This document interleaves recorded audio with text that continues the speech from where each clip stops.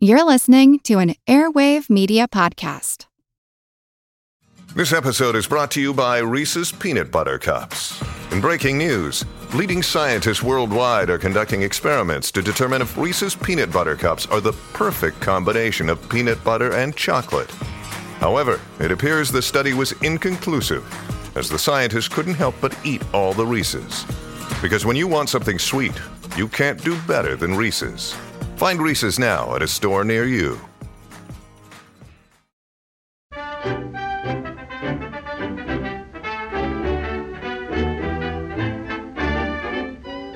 Hello and welcome back to a new series of Attaboy Clarence, now going weekly.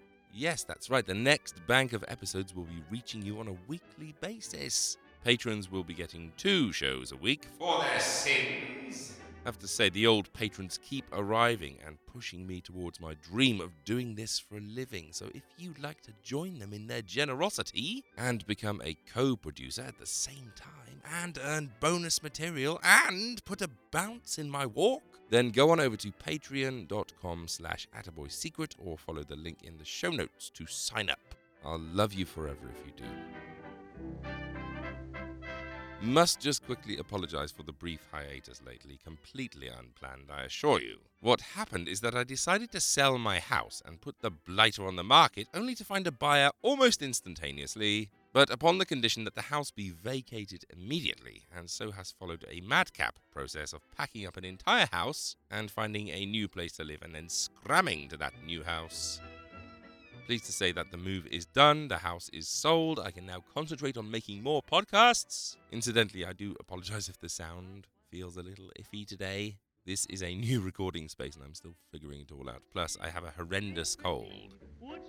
Anyway, Attaboy Clarence is back. The Secret History of Hollywood is back. Part 7 of Shadows came out a week or so ago. I have to say, the fastest downloads ever for that thing, so thank you for that. But it's Attaboy time right now, so today I'll be throwing a few movies your way, playing you some classic old-time radio, plus some delightful music.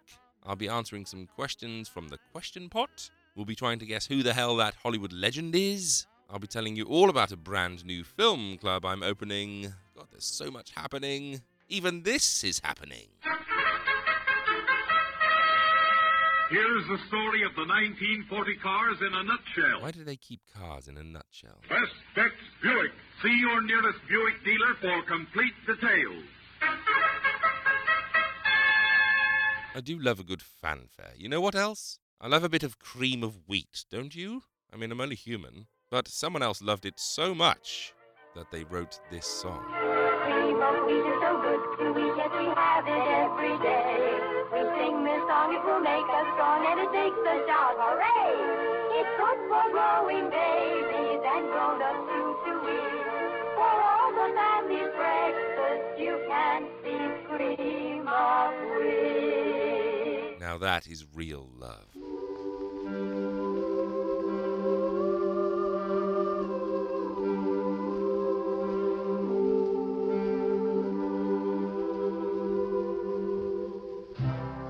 Up in the morning, out on the job, work like the devil for my pay. But that lucky old sun has nothing to do but roll around heaven all day. Us with my woman, toil for my kids, sweat till I'm wrinkled and gray, while that lucky old sun has nothing to do but roll around heaven all day.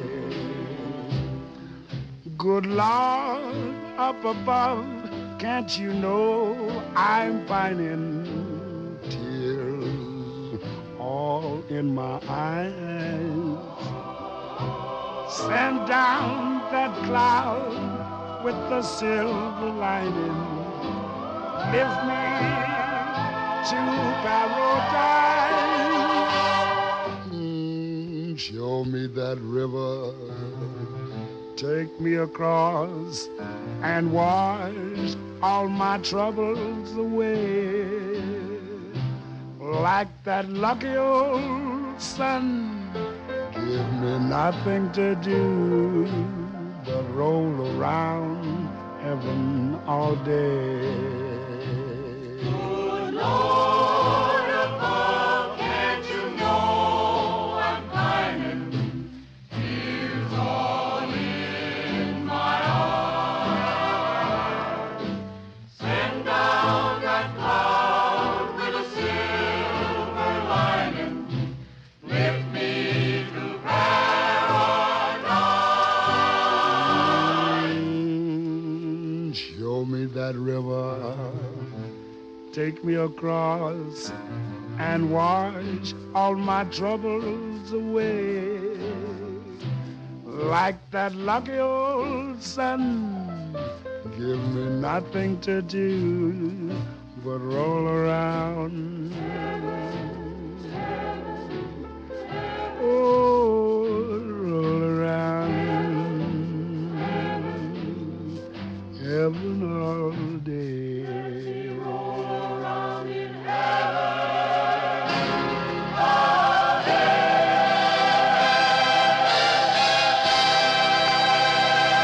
Lovely, lovely, lovely Louis Armstrong there with that lucky old sun.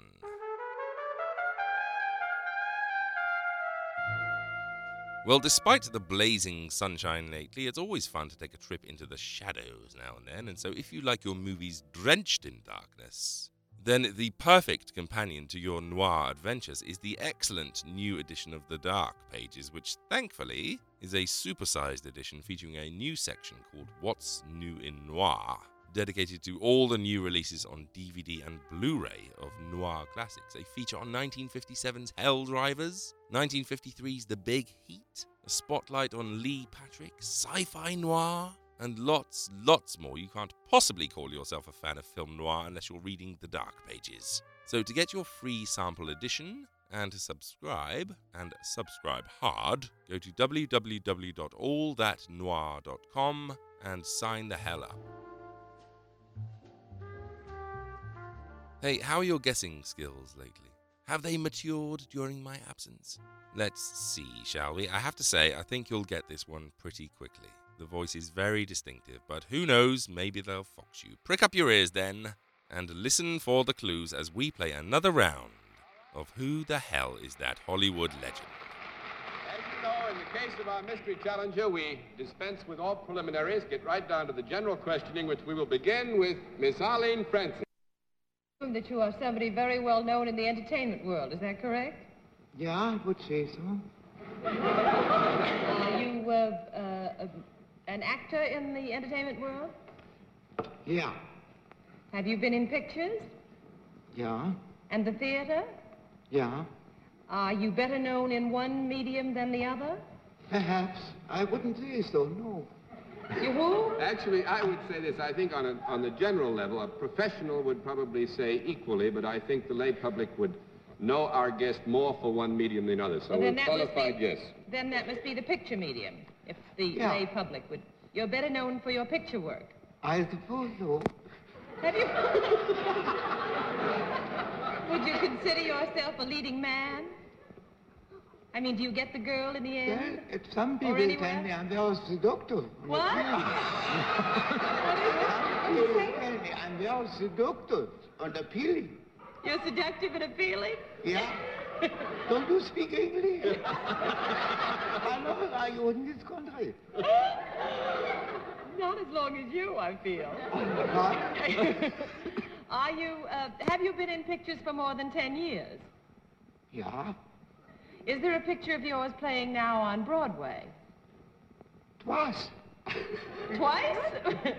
Double or nothing. Getting higher and higher. Yeah. Are you a comedian? You are tonight, anyway. That's for sure. You are a comedian? Sometime. I don't think we could call our guest a comedian, Miss Arlene. It might mislead everybody else. I give up. I give up. He's a comedian. Go ahead. Is you is or is you ain't a comedian? Well, evidently this is one of those issues that has to be settled on two bases. On a subjective basis, our guest feels that he should have the right to so declare himself, so you go ahead. I see. Well, let me put it this way. Are the parts that you play in pictures mostly comedic? I would say no. Aha! Unfortunately. 1 down and 9 to go, Mr. Sir. May I ask if you're married? Yeah? Has your wife ever done any work on screen? Well, no. Just little tokens here and there for good luck. Tokens for good luck. So I think the answer there would substantially be no, Bennett, if you will permit. That's 2 down and 8 to go, Miss Kilgallen. Have you ever played gangster roles or hard-boiled roles? Yeah? Have you also, in a film, ever played a clergyman of any sort? I don't think so, not clergyman, no. 3 down and 7 to go, Mr. Allen. Have you been in pictures longer than 15 years? Yeah? That's as far as I'll go with that. Would you say that you usually do leads in most of the pictures in which you appear? Yeah. And you play gangster roles. Were your best-known characterizations in that sort of part? Yeah? Are you under 5'10"? Yes, unfortunately. 9? Yeah? Anyone out for 8? Just about. Well, I can't think of very many 5'8" tough guys. I'll just mention the name that comes to mind. Okay, well, stop it there. Do you have an idea? You should have a pretty good idea. Anyway, hold on to it for now and we'll find out later.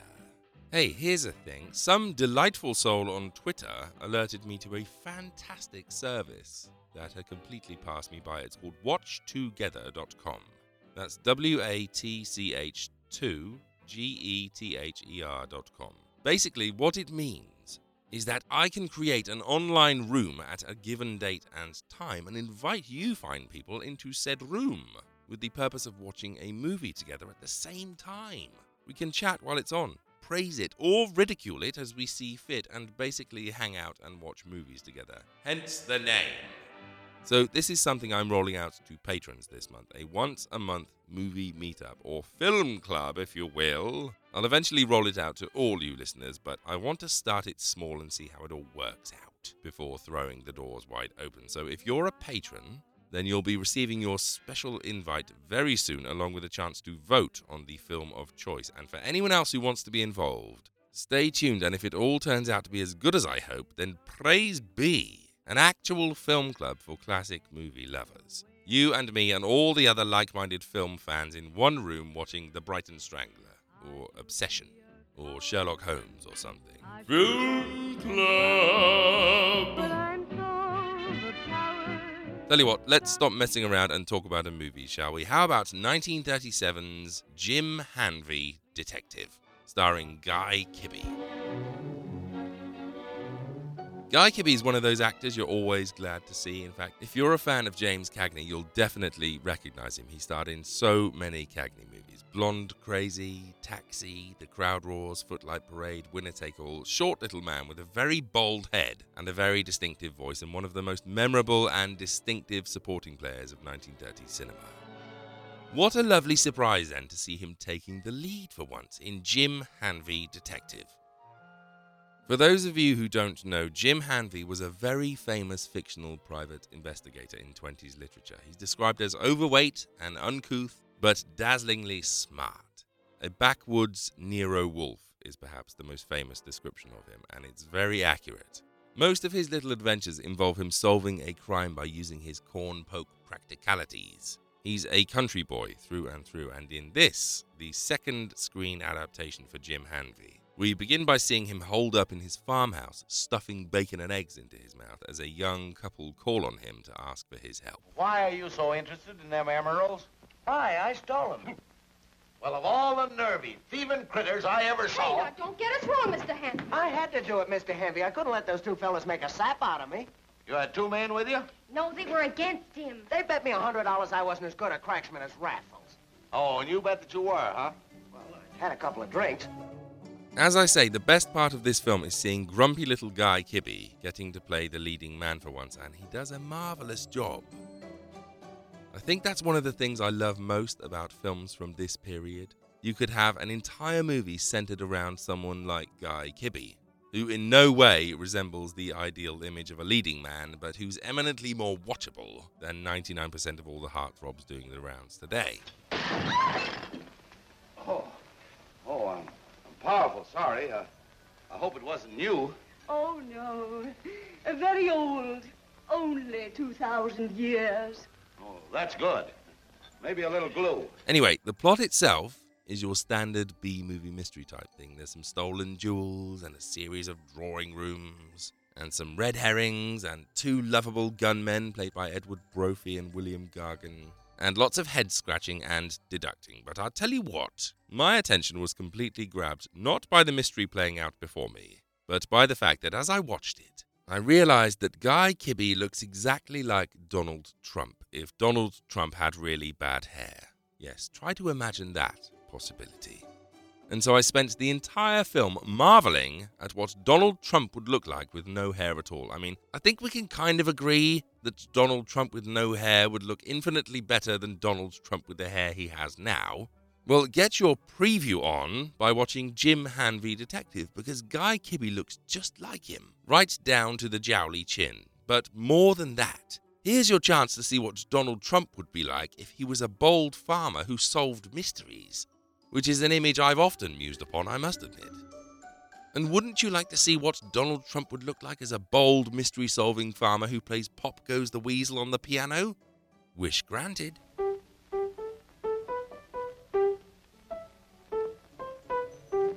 How about Donald Trump as a bold mystery-solving detective who shoots a rabbit with a blunderbuss? This film has you covered. I've been shooting in the wrong direction. You keep that gun away, Henry. No, sirree. If I can't get me a rabbit, I'm going to bag me a vice president of the Continental Insurance Company.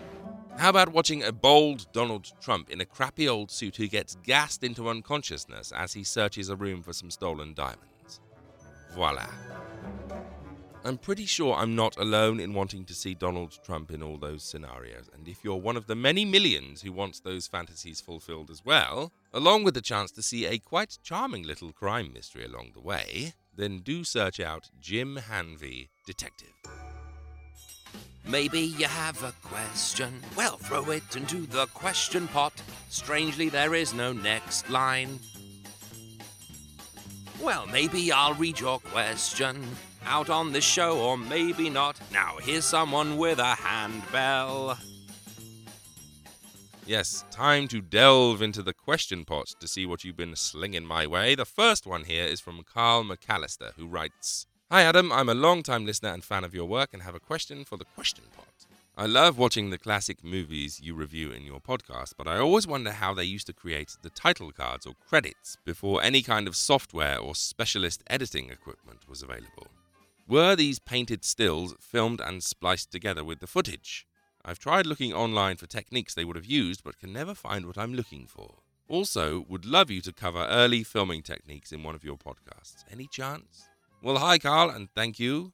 You're basically right. Title cards and opening credits were mainly just painted boards or glass with the writing hand-painted upon them.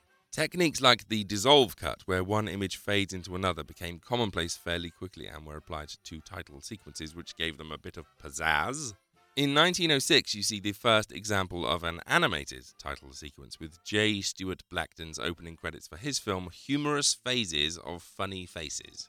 I wonder what that film was about. Anyway, this was done with chalk and stop motion and just slotted in at the beginning. You also see animated titles from the likes of Lotte Reiniger in the 20s, and even at the beginning of Alfred Hitchcock's breakout hit The Lodger in 1927. But I digress. Yes, for the most part, title cards were simply painted boards that were then photographed and edited in. And yes, a show on early film techniques would be very good. I shall look into it. Another question here from Julie Browning, who asks, "Where can I purchase my very own Attaboy Clarence t-shirt?" Well, Julie, it just so happens that the trigger is about to be pulled on some very official Attaboy Clarence and Secret History of Hollywood merchandise. T-shirts are incoming. I've had some excellent designs from patrons, one of which features Suki as James Cagney. So what I'll be doing is putting a clarion call out on social media in the next few weeks, asking you all to vote for the design that you'd like to see go into production first. Whichever one wins will be available for a limited time as a t-shirt. So if you aren't already, then do follow me on Twitter at @AttaboyC or at Movie Histories, or over on Facebook at facebook.com/AttaboyClarence. And if you've got a question for the Question Pot, fling it on in by going to www.attaboyclarence.com, scroll down the homepage and fling a question into the Question Pot. I thank you. So throw your flippin' questions into the shiny Question Pot. You might hear your question next time. So until then, get your thinking cap on for the Question Pot. Okay, that's the end.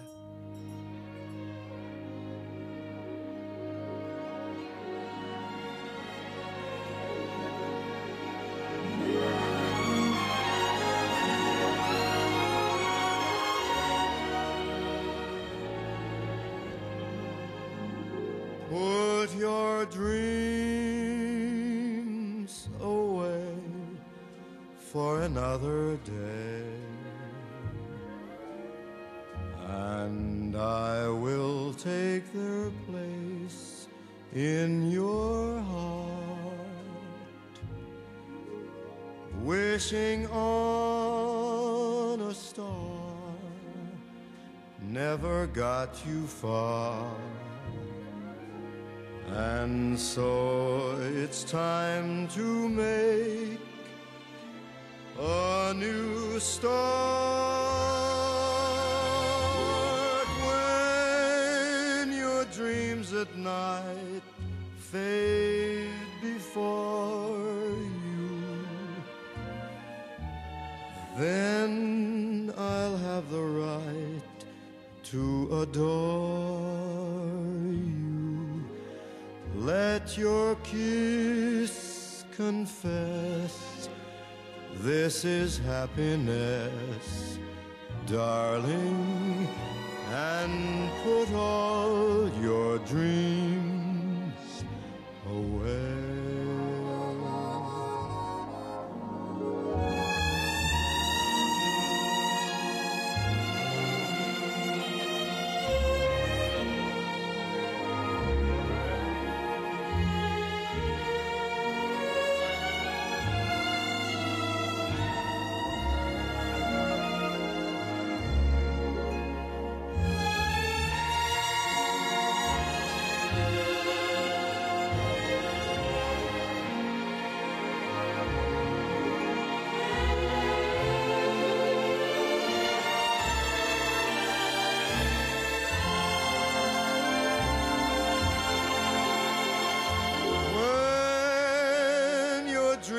At night fade before you,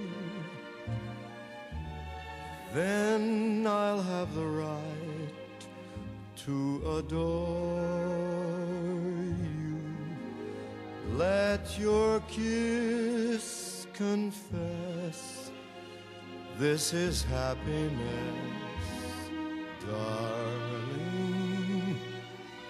and put all your dreams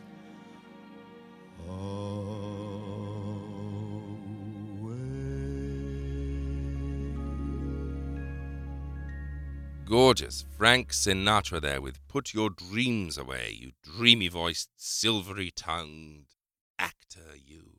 Well, how about another film, 1939's The Amazing Mr. Williams, starring Joan Blondell, Melvyn Douglas, Edward Brophy, and Ruth Donnelly. Honestly, I should have my head examined. The world is full of nice, normal men, and I become engaged to a crazy cop. Darling, I wish you wouldn't keep referring to me as a cop. I'm a grade A detective. Homicide squad's a vastly different thing. It's an impossible kind of a life to ask any woman to lead. I never know where you are or when. It isn't as if it paid anything to make it worthwhile. Oh, I wish you'd tell Captain McGovern that. And what if we do get married? What about the children? When they ask me, where's Papa? What am I going to say? Just say I slipped out for a minute. Oh, I do wish you'd be serious, Kenny. You have a good background. Chef salad? Yeah. A law school education. certain amount of brains.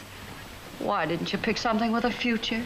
Something with a little more dignity. Yes, you're absolutely right, darling. I'll take it up with you the first thing in the morning. In the meantime, this is your evening, and I'm not going to let anything spoil it. This is the story of Kenny Williams, an overworked police lieutenant who's far too busy solving crimes to spend time with his fiancée Maxine, played by Joan Blondell. Kenny has stood Maxine up so many times in order to go off chasing crime that she's now threatened to dump him for good. So when he's given an assignment to escort notorious criminal Buck Mosby to jail on the very night that he's supposed to be taking Maxine out on a date, he decides that rather than stand Maxine up and lose her forever, he'll take Buck along on the date. Listen, Buck. I want you to do me a little favor. For what? I'm going to introduce you to a couple of ladies, and I want you to try to act like a gentleman. Well, what about the train?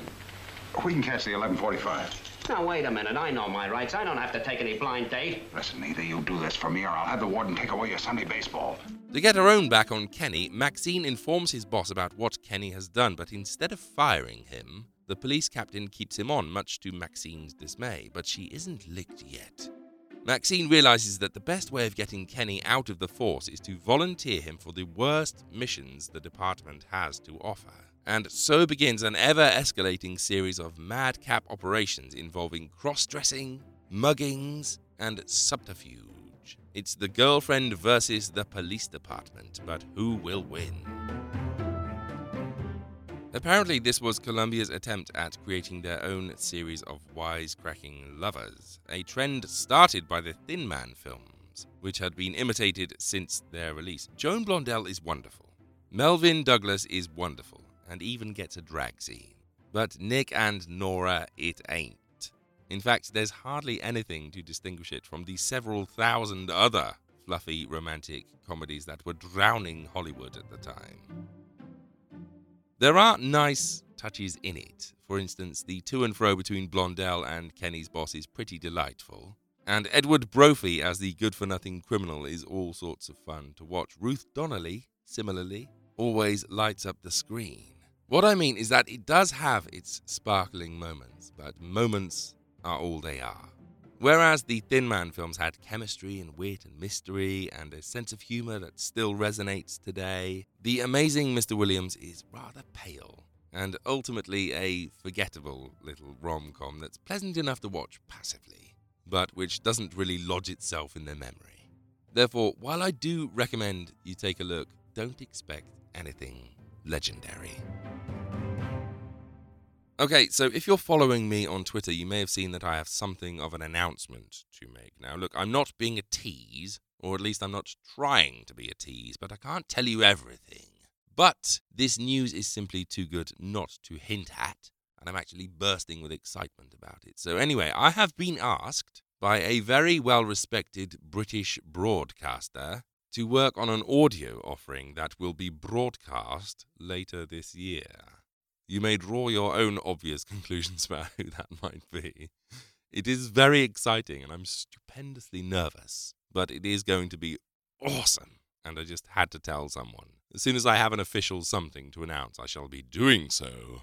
Also, just quickly, for those of you who send me inquiries weekly about what has happened to the back episodes of The Secret History of Hollywood and when they'll be available to download again, I have just received word from their new owner that an announcement on that front is coming imminently. In fact, I have been given a date, and I can tell you that the wait is very almost over. So again, keep it here for an announcement on that. Gosh, it's very exciting this year. I better temper my delirium by telling you about another movie, hadn't I? 1938's The Baroness and the Butler, to be exact, starring William Powell as the butler and Annabella as the Baroness. Good morning, Baroness. Good morning to you, Johann. I suppose I'm being served last, as usual. You're still the youngest, Baroness. I hope you rested well. Oh, yes. I always rest well here in the country. I feel I am 1,000 miles from Budapest, not just 40. And how are you getting along, Johann? I mean, haven't you married or anything? Oh, no, Excellency. Neither married nor anything.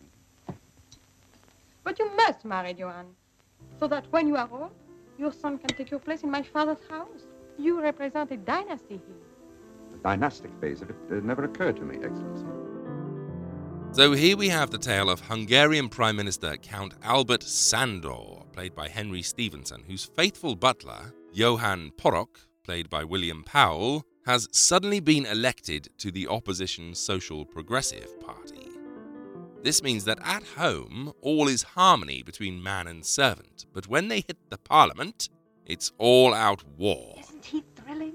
May I suggest that if this government's present policy continues much longer, the people will have nothing left to be relieved of.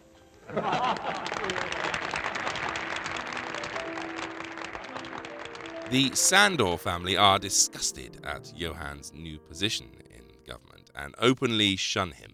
All that is except the Count's daughter, Baroness Katrina, played by Annabella, who, despite her dismay at Johann's new position, can't seem to not be in love with him.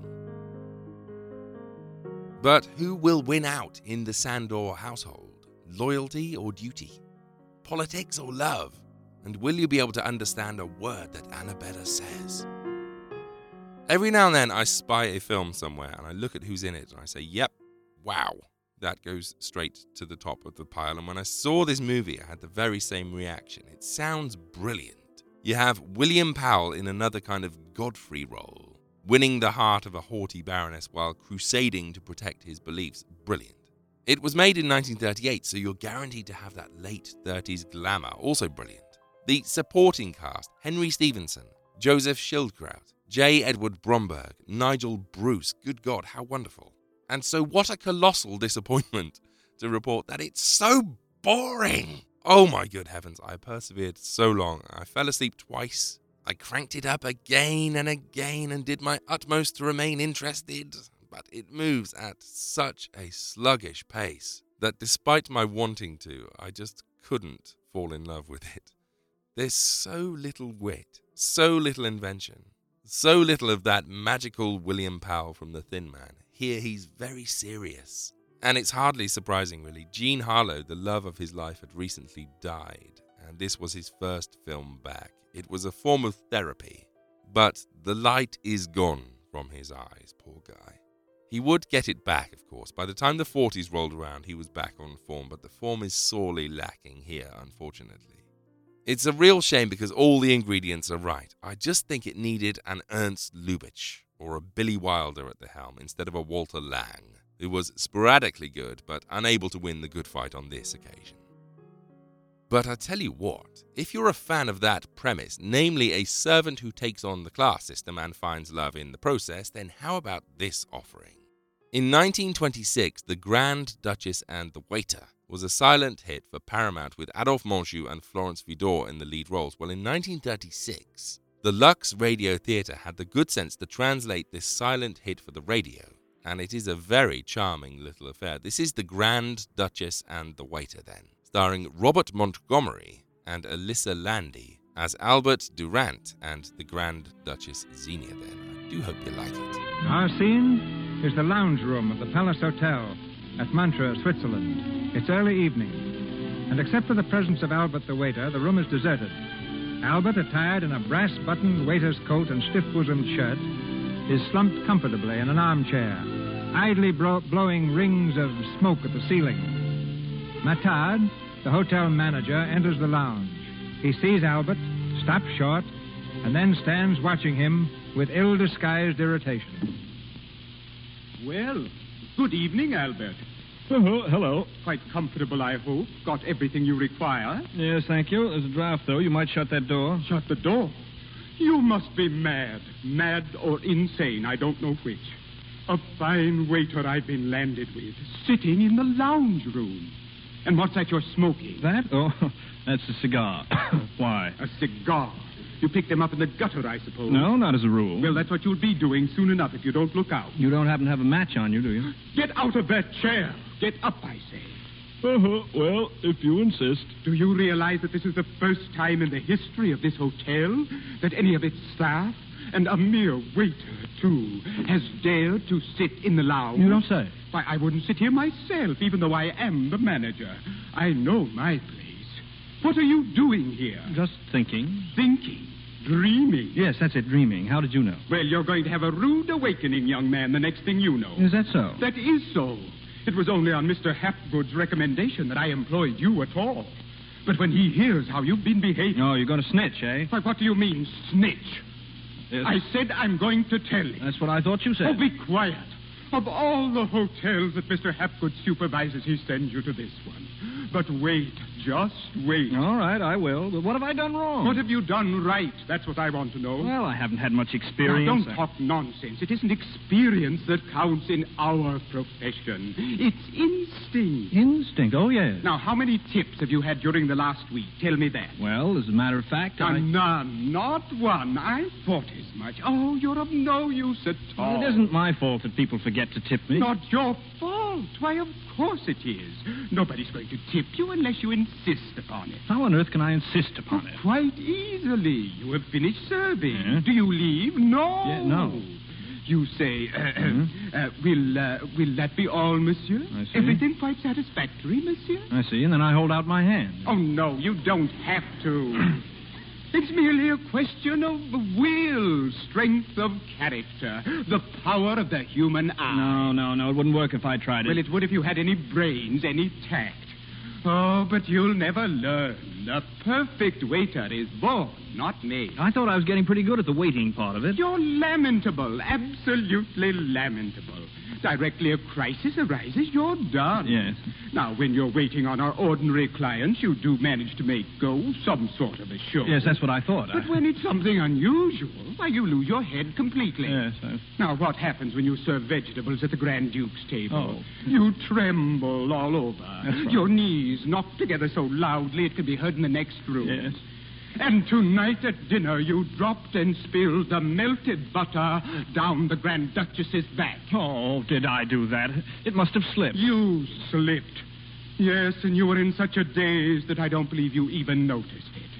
Well, you must have burnt Her Highness badly. Burnt her? Good Lord, I must have looked like a half-wit. You exaggerate by 50%. Yes, perhaps you're right. The Grand Duchess could never care for a quarter-wit, could Care the Grand... What are you talking about? Monsieur Mathalla. What is it? The Grand Duchess. She has been calling for a waiter. Where is she? In the private lounge with Countess Zavaloff and the two Grand Dukes. Oh, send Louis, send Ormond. I've been looking for them, monsieur, but Louis is all for Oh, a month. why did I ever become the manager of a hotel? Albert, you'll have to go. Now, quick. I'm on my way. But for heaven's sake, don't spill anything. Come in. Good evening, Your Highness. What is it? You asked for a waiter? That was 10 minutes ago. Yes, but I... Never mind now. Coffee for 4. And one brandy. One brandy, 2 brandies. Coffee for 4 and 2 Now, go on. Yes, Your Highness. You would order a brandy, Uncle Paul? My dear girl, why not? Haven't I just been telling you, all of you, that we're in desperate financial straits? But, Zany, it's just 2 brandies. It can't be as bad as that. Oh, but it is, Peter. What do you think we've been living on? We haven't paid a bill for 2 months. Oh, but I'm sure the manager trusts us, Your Highness. Of course he does. But what's going to happen when he presents his bill? Well, I suggest that we worry about that when the time comes. I'm not worrying, Peter. I'm merely advising all of you that our funds are very low. Oh. Well, you may be a Grand Duke, Peter. And you too, Uncle Paul. But even Grand Dukes must dine occasionally. But, Your Highness, the jewels, are they all gone? You've only got to look at me to see. For a year and a half after the Revolution, we lived on what I wore on my fingers. My wrists proved enough for the next 2 years. After that, my ears kept us going for another 6 months. Today, there's nothing left but my neck. Your necklace? Oh, no, Your Highness, you can't tell that. Ah, the Empress necklace. Peter, stop speculating. It's the only thing we have left. Impossible. I absolutely forbid it. While it was only your rings, tiara, and bracelets, I raised no objection. Those trinkets I shall be able to replace someday. Someday. Well, yes, and very soon, too, I hope. But the imperial necklace, oh, that's quite a different matter altogether. Why, it's irreplaceable. Unique. I entirely agree, Paul. You know, Zania, it's always been a family arrangement, to the will of the late Emperor, that someday you and I should get married. Someday. Eh? Yeah. Well, I'm speaking, therefore, with the authority of your future husband when I forbid you to sell that necklace. We haven't sunk to that yet. My poor Peter. And I may add that as far as I am concerned, you needn't bother. I'm earning my own living. You earning your living? You mean to say that you're at work? Yes, well, it's not work exactly. It's more what you might call business. It's like this. I buy an automobile on credit, you see, and then I sell it again. A little cheaper for cash. Is that all? That's all, but as I've managed to do it 4 times during the last month, I've made a profit of nearly 200,000 francs. 200? How on earth did you get such a wonderful idea? I don't know, just came to me. Why, it's an inspiration. You flatter me, Uncle Paul. No, I only say what I think. Yes, there's no doubt that men of our class possess a sort of innate superiority over ordinary people, and we can't help showing it.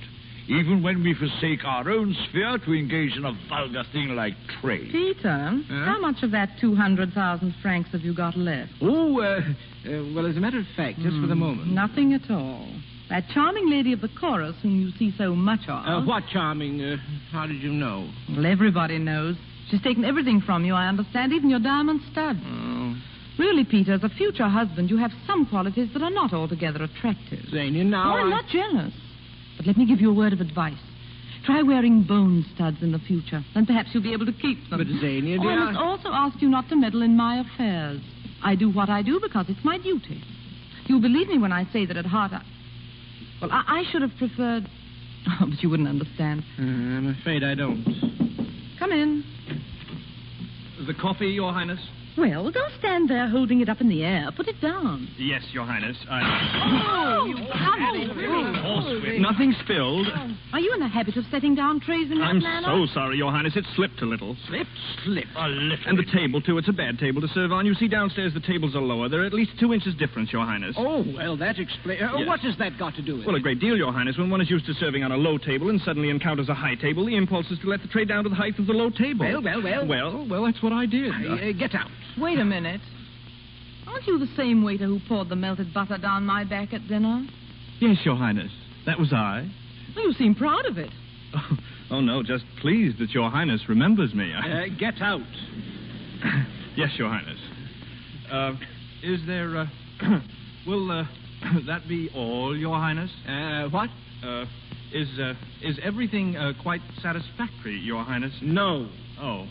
Well, I told the manager it wouldn't work if I tried it. What did he say? Oh, the man's demented. We ought to do something about it. We will. Remind me in the morning to speak to the manager. We'll have him discharged before breakfast.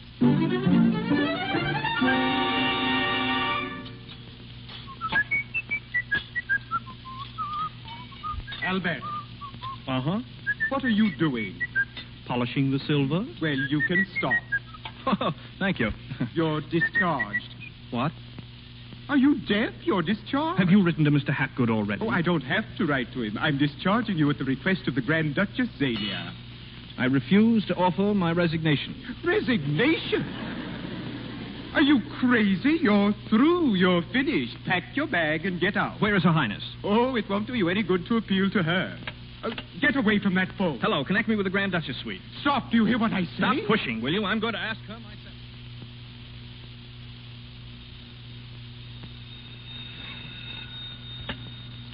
Yes, this is the Countess of Valoff. Albert? Oh, not Prince Albert of Latvonia. What? Albert the waiter? How dare you?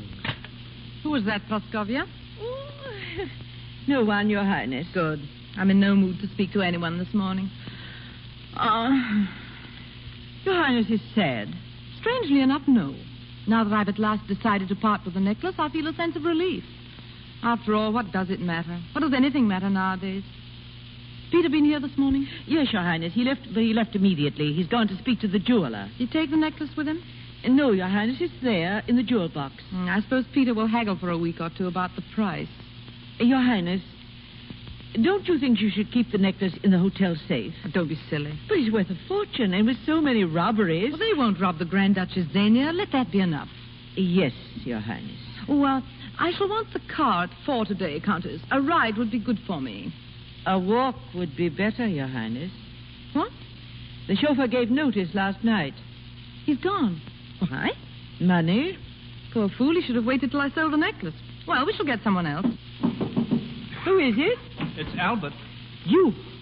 Get out of here. One moment, please. I thought you were discharged. Yes, I was, Your Highness, but you needn't be alarmed. I won't upset anything. I won't break anything or spill anything. You see, I have nothing in my hands except a napkin.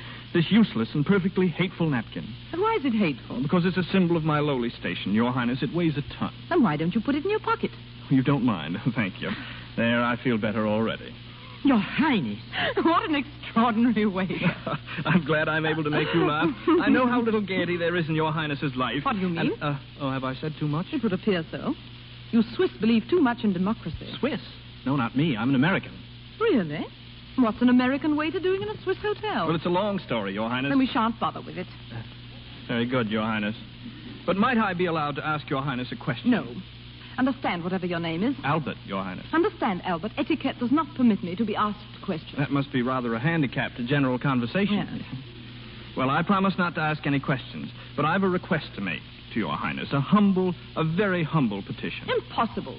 All petitions must first be addressed to Countess Avaloff, my lady-in-waiting. It is for her to decide whether they shall be passed on to me. I see. Countess Avaloff, I beg of you, I beseech you to convey my petition to Her Highness. It depends on what it is. Whether I think it's suitable. I admit that I'm not a very experienced waiter. I'm clumsy, I know. I lose my head when I pass the asparagus. Yes, go on. We know about that. But is that sufficient reason to blight my young career, to nip it in the bud?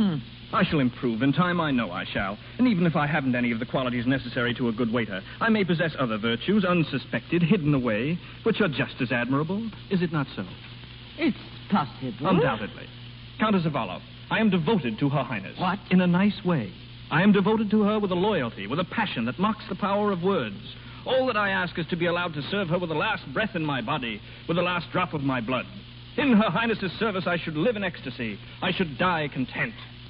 That, Countess Avaloff, is the petition I beg you to lay at the feet of Her Highness. Is that all? That's all. I refuse to forward your petition. You refuse? It's already in the wastebasket. Countess Avaloff? Your Highness.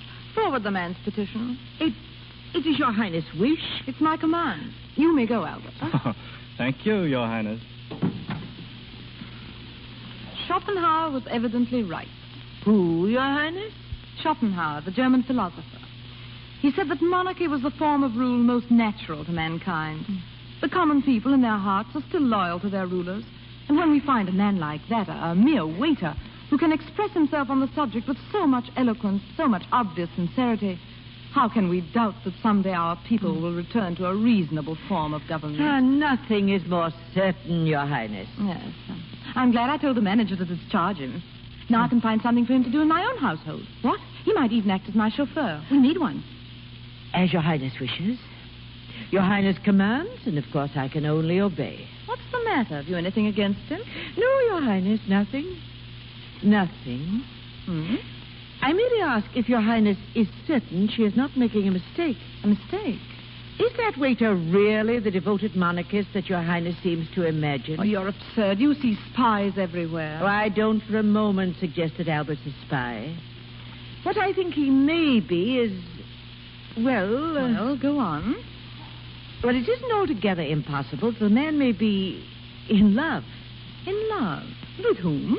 With Your Highness.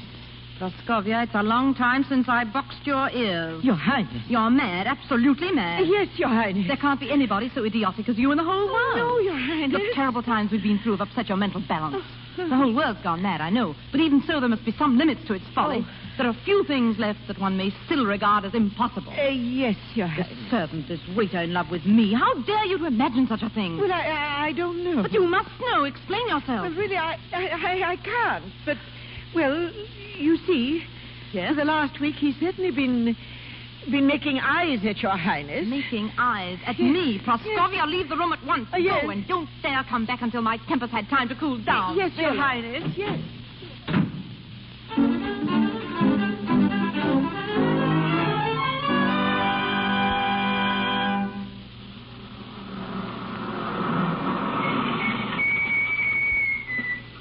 Matard. Oh, Matard. What is it? Come out in the driveway a minute, will you? What do you mean by yelling? Oh, so it's you. Will you tell Her Highness her car's here? You are working for her now, yes? Well, you fired me. Tell her, will you? Tell her yourself. She's coming now. Your Highness. I asked you to be here at 4, Albert. I'm so sorry, Your Highness. There wasn't any gasoline in the car. Oh, you put some in, I hope? Yes, Your Highness. Remind me to reimburse you at the end of the month. Where to, Your Highness? Anywhere. But before we start, I hope you're better at driving than you are at serving. Your Highness will be amazed. I hope so. At serving, Your Highness, I admitted that I was totally inexperienced. Really? But behind the wheel, I'm a new person. I understand automobiles. I admire your confidence. You've been driving long? 10 years, Your Highness, without an accident of any kind. Enviable record. What the... It might help if you turned on the switch. Your Highness. Did you say anywhere, Your Highness? Anywhere. All I want to do is relax and breathe fresh air, so go slowly. It will be a pleasure to serve, Your Highness. A great pleasure. You are devoted. Here, what are you doing? Stop! Stop! There's something wrong. Fool you! Look what you've done. Look at the car. Well, what have you got to say? I'm so sorry, Your Highness. Something must have slipped again.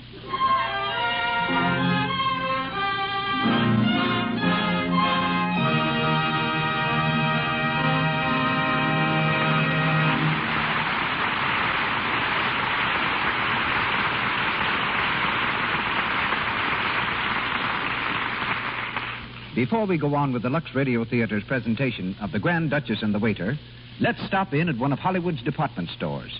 It's closing time, and Lola and Irene, two salesgirls in the corset department, are totaling their sales for the day.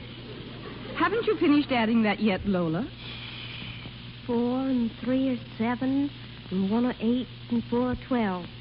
There, that's what I call a record. Over $112 in one day. Over $112? Mm-hmm. How do you do it? With the help of Lux. Lux? You don't sell Lux. Of course not, silly. But you can't wear a girdle and Lux it at the same time. You need at least 2 if you're to take proper care of them. Naturally. But then you spend twice as much. How do you explain that to your customers? Ah, that's easy.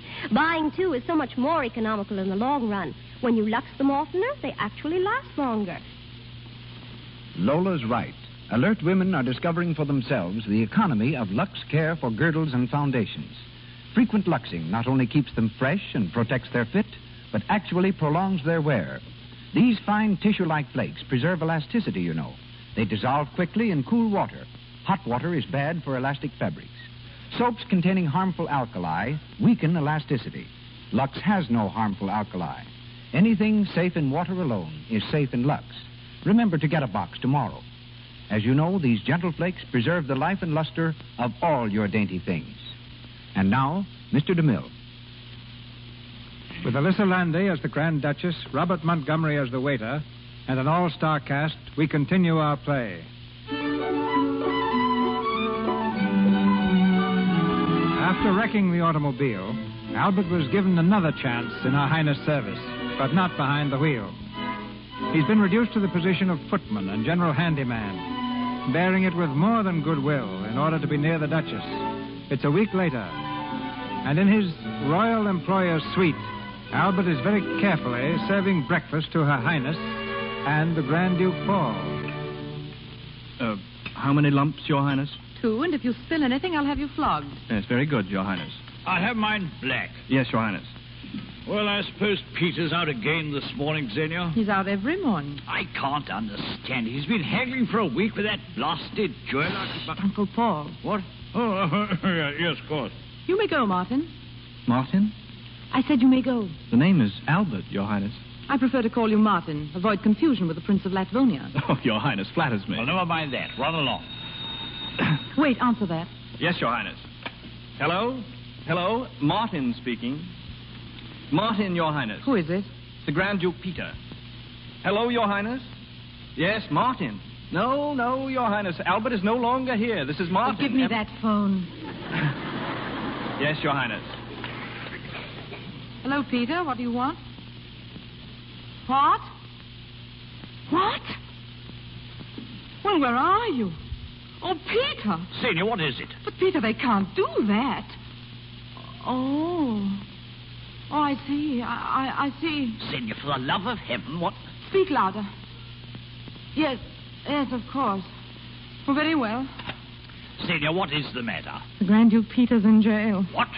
In jail. But what for? He sold too many motor cars on credit. Good Lord, I knew that scheme was too good. What are we going to do? Do? Well, what is there to do? I don't know. If I may speak, Your Highness. Well? Under the circumstances, the best possible course of action is to bail him out. Oh, yes, certainly. Yes, of course. If Your Highness will leave it in my hands. Oh, of course. Thank you, Martin. I'll see the authorities. And Martin? Yes, Your Highness? Remind me to reimburse you at the end of the month. Yes, Your Highness.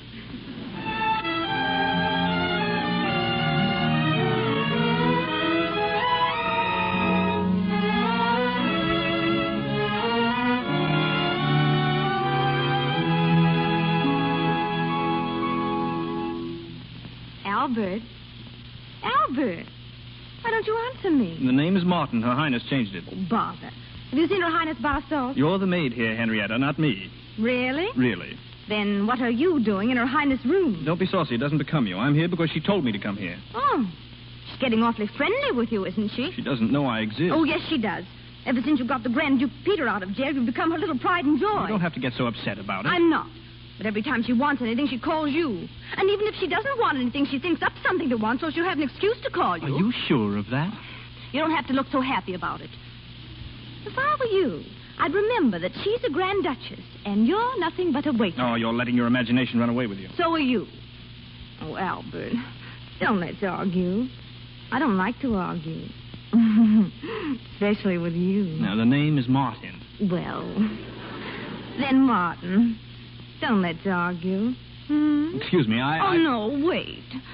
Why do you always run away when I speak to you? Run away? Don't be silly. Oh, but you do. Don't you like me? Of course I like you. I like everybody. It's my disposition. You know, a girl could get to like you easily. Is that so? Albert. Now, here, stop it. You're choking Oh, me. Now, Albert. don't do that, please. Oh, Lord. What is going on here? Oh, Your Highness. Silence. Martin, I'm ashamed of you, my own servant. Oh, but Your Highness... Get out. Yes, Your Highness. Well, what have you got to say for yourself? Nothing, Your Highness. Fine servant you are.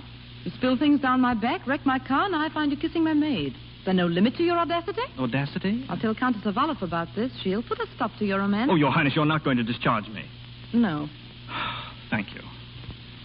Does it really mean so much to you? More than Your Highness will ever know. Why? Your Highness, Stop. I don't want to know. But I'll keep an eye on you in the future. You've had too much liberty. That's what's the matter with you. In the future, you'll be within call all the time. Even at night? Yes. You can sleep outside my room. What? Outside my door, on the mat. On the mat? That's where Ivan used to sleep. Poor old Ivan. He's now so crippled with rheumatism he can't sleep at all. Has it ever occurred to Your Highness that poor Ivan may be crippled with rheumatism from having slept on Your Highness's mat? You would think of that, of course. It's just like you. Anyhow, I give you permission to bring a rug. You'll be quite comfortable.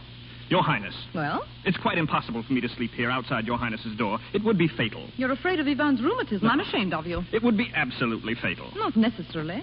But if it were, you may be sure you'd be given a decent burial. Oh. You may leave now. And don't forget, you're to report to me here at 11 tonight with the mat. Yes, with the mat. Yes.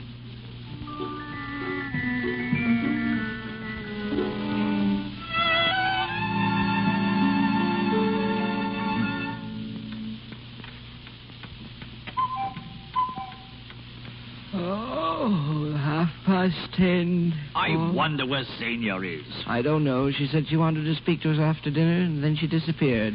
You know, she's been acting very strangely of late. Have you noticed it? No. Ah, yes, you wouldn't. But she has. And I think she must be in love.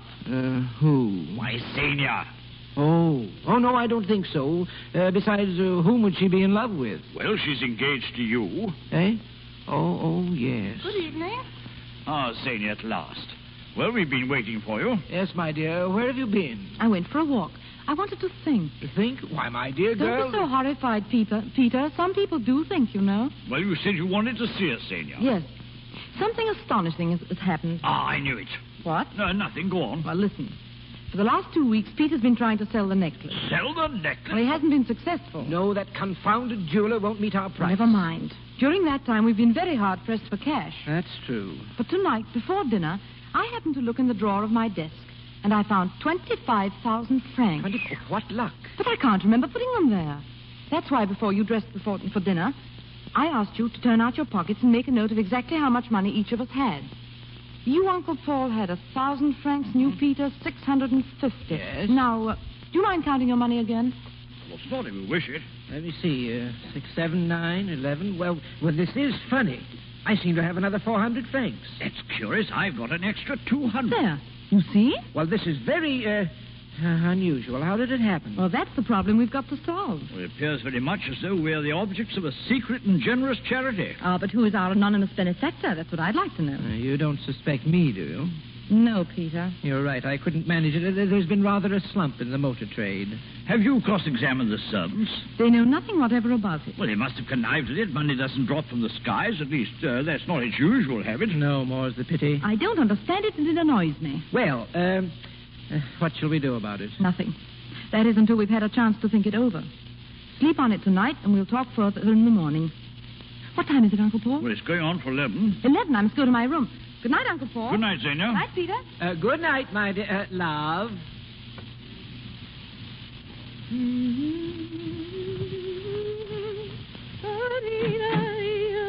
Good evening, Your Highness. Well, what are you doing in my sitting room? Your Highness told me I was to sleep at her door. I always go to bed at this hour, so here I am. What's that you're carrying? It's a dressing gown, Your Highness, and pajamas. Pajamas? Silk pajamas? Yes, I've slept in them for years. What are we coming to? The lower classes wearing silk pajamas. We have to have some enjoyment, Your Highness. Silk pajamas are small compensation for the dreary existence of a waiter. Yes, I suppose so. You know, Martin, you're a very interesting person. Thank you. You're a little insane, of course. Of course. But nevertheless interesting. I think I enjoy talking to you. Every word Your Highness addresses to me is a glittering jewel flung from the stars. I treasure it. You really feel that way? That's only part of it. There's more? Much more. If Your Highness only knew how I worshipped... Stop. I don't want to hear it. I'm going to my room. Yes, Your Highness. Good night. Good night, Your Highness. Oh, by the way, before I go, let me give you a word of advice, or perhaps I should say of warning. I'm of rather a nervous disposition. I keep a revolver under my pillow. And if by any accident you happen to open my door unexpectedly, you'd be greeted with 6 bullets, not one of which would miss its mark. I think you understand. Yes, perfectly, Your Highness. Good night. Good night, Your Highness.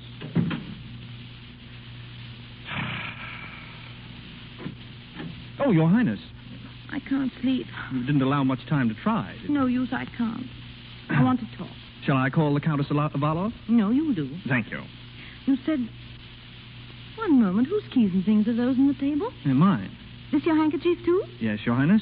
Pure silk. Must have cost at least 100 francs. Yes, that's very likely. It was a present. From a woman? Yes, Your Highness. What's this thing? It's my wallet. You know, for money. Shagreen with a gold clasp. Another present? Yes, Your Highness. From the same woman? No, Your Highness, from another one. It was last year. I congratulate you on your constancy, the perfect lover. And who are you keeping company with now? No one, Your Highness. Why not? I'm in love. With whom? I don't dare to tell you, but It's lucky for you, you don't. Yes, Your Highness.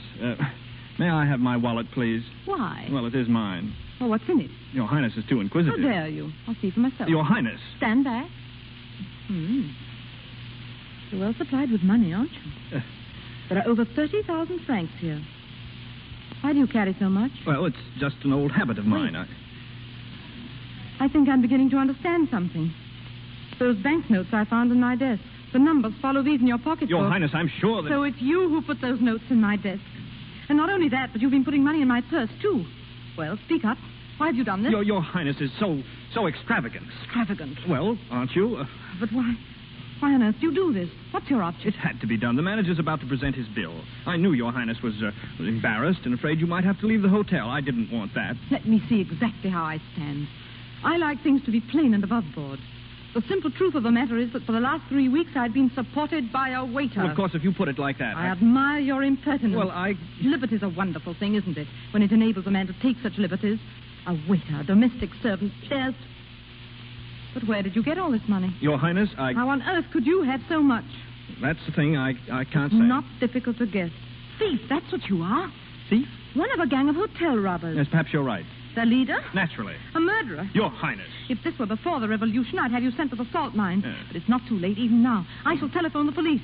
Telephone's over there on the desk. Give it to me. Certainly, Your Highness. Shall I ring them for you? Yes, please. Hello? Give me the police station. What? Oh, no, any police station. We've got a thief here, and we want to hand him over. Hello? Is that the police station? Oh, wait. Wait, please. Will Your Highness speak to them herself? No, I can't do it. You know I can't. It's more than I can bear. No, hello. She can't do it, and you know she can't do it. It's more than she can bear. Goodbye. I love you. I've loved you. I've loved you for so long. I can't help it. I had to. Stop. Please go, Martin. I'll beg of you. No, Your Highness, and after what's happened between us, I can no longer be Martin to you. Call me Albert, like the Prince of Latvonia. Albert, go away, please. I love you. I too. But don't you understand? You must go away. You love me, too? How long have you loved me? That day you burnt me with that horrible melted butter. Oh, yes. It was then I suddenly realized. Not till then. I realized much earlier. When? Well, it was 10 minutes earlier when I was serving the soup. I loved you so much I didn't know what I was doing. Luckily, they took the soup tureen away from me. The manager gave me the devil. Oh, how unjust it is. No, I deserved it. Oh, it's too unjust. Here am I, the most virtuous, the proudest of princesses, in love with a waiter. Xenia. What did you call me? Xenia. So it's come to this. A waiter has the right to call me Xenia. Now, look here, you're not going to be silly about this, are you? Don't you understand? I am the Grand Duchess Xenia. For generations, my family's been of noble blood. Our men have married queens, our women princes. Well, couldn't you make an exception in this case? Stop. I'm sorry, Xenia. Look up here. I want you to promise me one thing. Yes. Don't marry anyone else until you hear from me. But promise? I love you, Albert. Darling.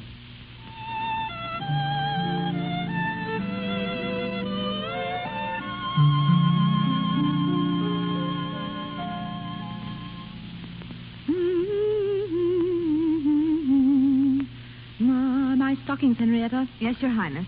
Your Highness is unusually gay this morning. Am I Praskovia? Perhaps. Is there any particular reason? Perhaps. Will you find Albert, Henrietta? Ask him to come up here. Yes, Your Highness. The Grand Duke Peter has seen the jeweler again, Your Highness. Well? They've agreed upon a price. Good. To get the necklace, please. It's in the jewel box. The jewel box, yes? But it wasn't there early this morning, Your Highness. What? But it hasn't been there for days. I assumed Your Highness had placed it in the hotel safe. You mad? Get me that box. Yes, Your Highness. I haven't worn it in ages, and I remember putting it back in the case the last time. Here, Your Highness. Let me see. It's gone. Your Highness. It's been stolen. But are you sure that Of course I'm sure. I've never kept it in any other place but here. Oh, Your Highness, what are you going to do? We must notify the police. Yes, Your Highness. Henrietta, quick, tell the Grand Duke Paul I'm to see him at once. Yes, Your Highness. Wait, where's Albert? Oh, I couldn't find him, Your Highness. I asked the manager, and he told me that he left. Oh, what? He's left the hotel early this morning. Albert's gone, but he's coming back. I don't think so, Your Highness. He had 2 suitcases with him. Your Highness. Be quiet. He's gone. I don't understand. He's stolen your necklace. That's why he's don't gone. Be a fool. He couldn't. But the money. He had all that money. Oh, would a thief stay here after he'd stolen a necklace? Would a thief put money in my desk? He might. I always said there was something strange about that man. He's mad enough to do anything. The money, a week ago. He'd have had time to realize on the necklace. Yes, it all fits perfectly. It's the only solution. But last night he said... No, I won't believe it. I won't. He couldn't have been a thief. No.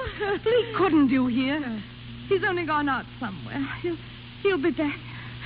He must come back. Oh, Your Highness, please. Please, Your Highness.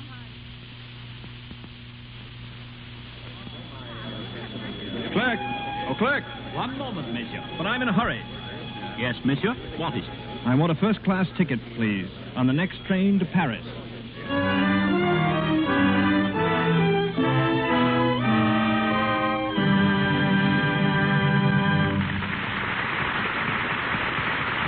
We pause for station identification.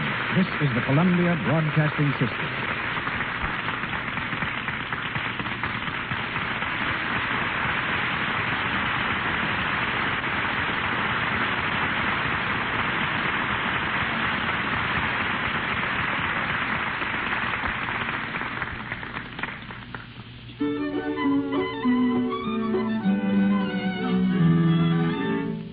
Several weeks have passed since Albert disappeared from the hotel in Switzerland. We're back there now, in the main lounge. In the far corner, Metard, the manager, is talking to a well-dressed young man who has just arrived.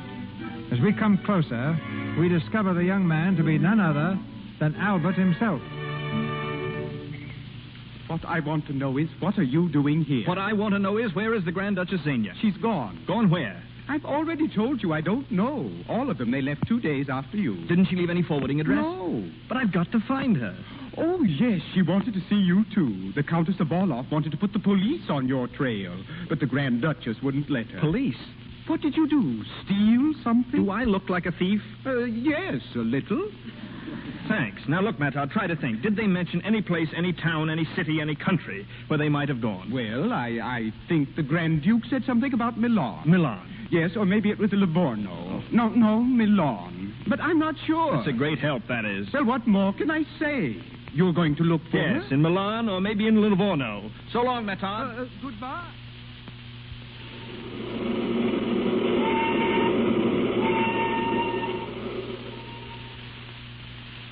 Duchess Xenia, I've been looking for her for the last 2 months. But you're not sure she came to Livorno? No. The police are not magicians, senor, but we will do what we can. Thanks. If you can pick up any trail at all.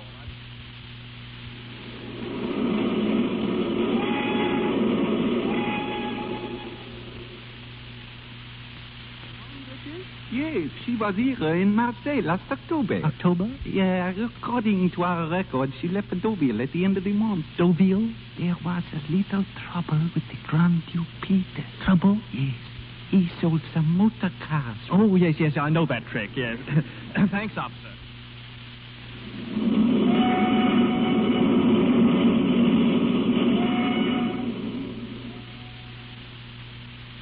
The Grand Duchess for you, monsieur. Good. Where? Go to this address. You will find her there. The cabaret...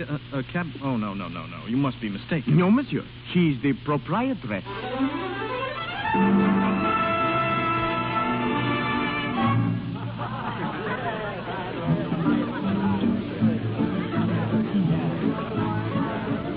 Praskovia, will you shut that door, please? Yes, Your Highness.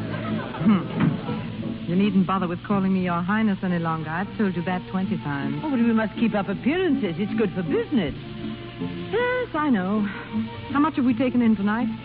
Well, the Grand Duke Peter says 10,000 francs. But the Grand Duke Paul says 7. Yes, probably 5. Where's Peter? At the hat check counter. He's checking the hats while the boy has his supper. Grand Duke checking hats in the cabaret. What a world. Well, if you'll pardon my saying so, Your Highness, none of us would be here if you'd allowed me to send the police after Stop that. it. I won't have you throwing that up to me all the time. It was my necklace. And if I preferred to let him steal it, that's my business. Yes, Your Highness. Anyway, working's good for him. It certainly kept Peter out of trouble. He hasn't tried to sell a car for 6 months. Hello, my love. Come in, Peter. How's business? Never better, never better. I've checked 130 hats in an hour. Did you get any tips? Tips? Now, don't be vulgar. Your Highness. Yes? Will you check this bill, please? Here, let me see it. I'll, 124.36. Why, this seems to be correctly totaled. Yes, it lacks imagination. Your Highness. Add another 50 francs. What for? What for?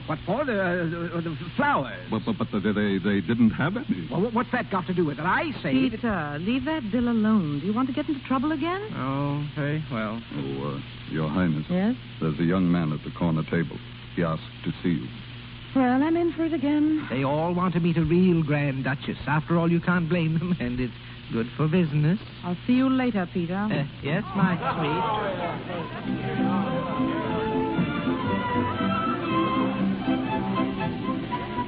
Good evening, Your Highness. Oh, you? Oh, here, now, don't faint, I've please. no intention of fainting. I'm relieved. Will you sit down? No, not here. Come outside on the balcony. Thank you.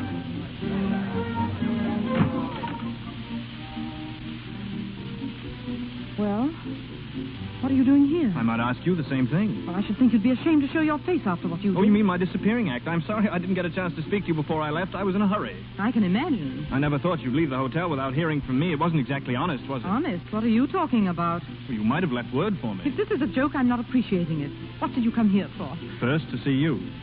Second, to return your necklace. Oh, then you did take it? Yes, of course I did. But why? Isn't it obvious? I knew you were planning to sell it. I also knew you didn't want to sell it, so I took it. Took it away with me for safekeeping. There you are. Oh, good Lord. What's the matter? I don't know. I'm all confused. You didn't think I stole it, did you? Oh, I don't know what I thought. That money. All that money you had, where did you get it? It was mine. You were only a waiter at the hotel. Yes, but I owned it. Owned what? The hotel. You owned... Now, control yourself. I can't. What's so funny about a man owning a hotel? Every hotel is owned by somebody. But you were wait. I was only learning the business. Will you please explain what this is? Well, it's very simple. You see, when my old uncle died, heaven rest his soul, he left me 6 hotels all over Europe, with the proviso that I start from the bottom and learn everything about running them. So I became a waiter. Had to be a secret, of course, so even Matar didn't know. No, but when I left Switzerland, I went to Paris to see the trustee. I convinced him, and I knew the business. He was easily convinced. And I got control of the hotels. You own 6 hotels? No, I sold them. Oh, why? Well, you had to marry a nobleman. A man can't be a nobleman and a hotel proprietor at the same time. Well, you are crazy. But I am a nobleman. How? On the way back, I stopped in Latvonia. I donated enough money to build a new hospital, and to show their appreciation, they made me something. What was it? Oh, yes, a duke. The duke. I'm the Duke of Stepvig. The Duke of Stepvig? Yes, is it important? I never heard of it. Neither did I. Well, am I noble enough? Am I? You. Well, we've changed around a little since the last time. I still love you. I still love you. There's a justice on the next street. Shall we? I'll think it over on the way. My arm, Duchess. Thank you, Duke.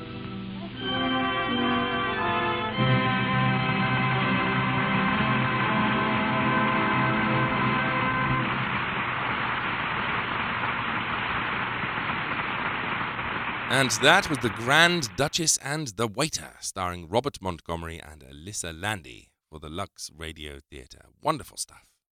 Well, just before I go, let's reveal who the hell that Hollywood legend was. Well, I can't think of very many 5'8" tough guys. I'll just mention the name that comes to mind. Are you Edward G. Robinson?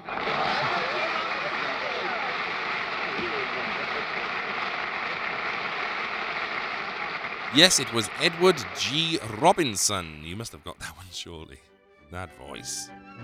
It simply remains for me to say once again, thank you so much for joining me. There'll be more Attaboy Clarence next week, plus a bonus show is coming every week during this series for patrons. So if you're a patron, do look out for that in the next few days. If you aren't a patron, then sign up. It's very quick and you get bonuses, and I'll love you even more than I do now. For details on how, just keep listening to the end of this show. Until next time then, take super amazing care of yourselves, and bye for now.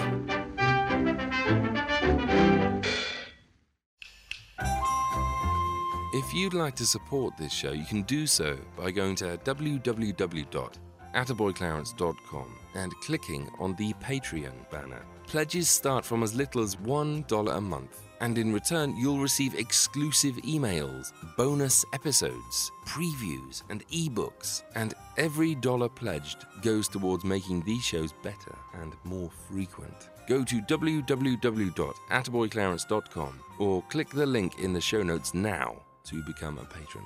Thank you.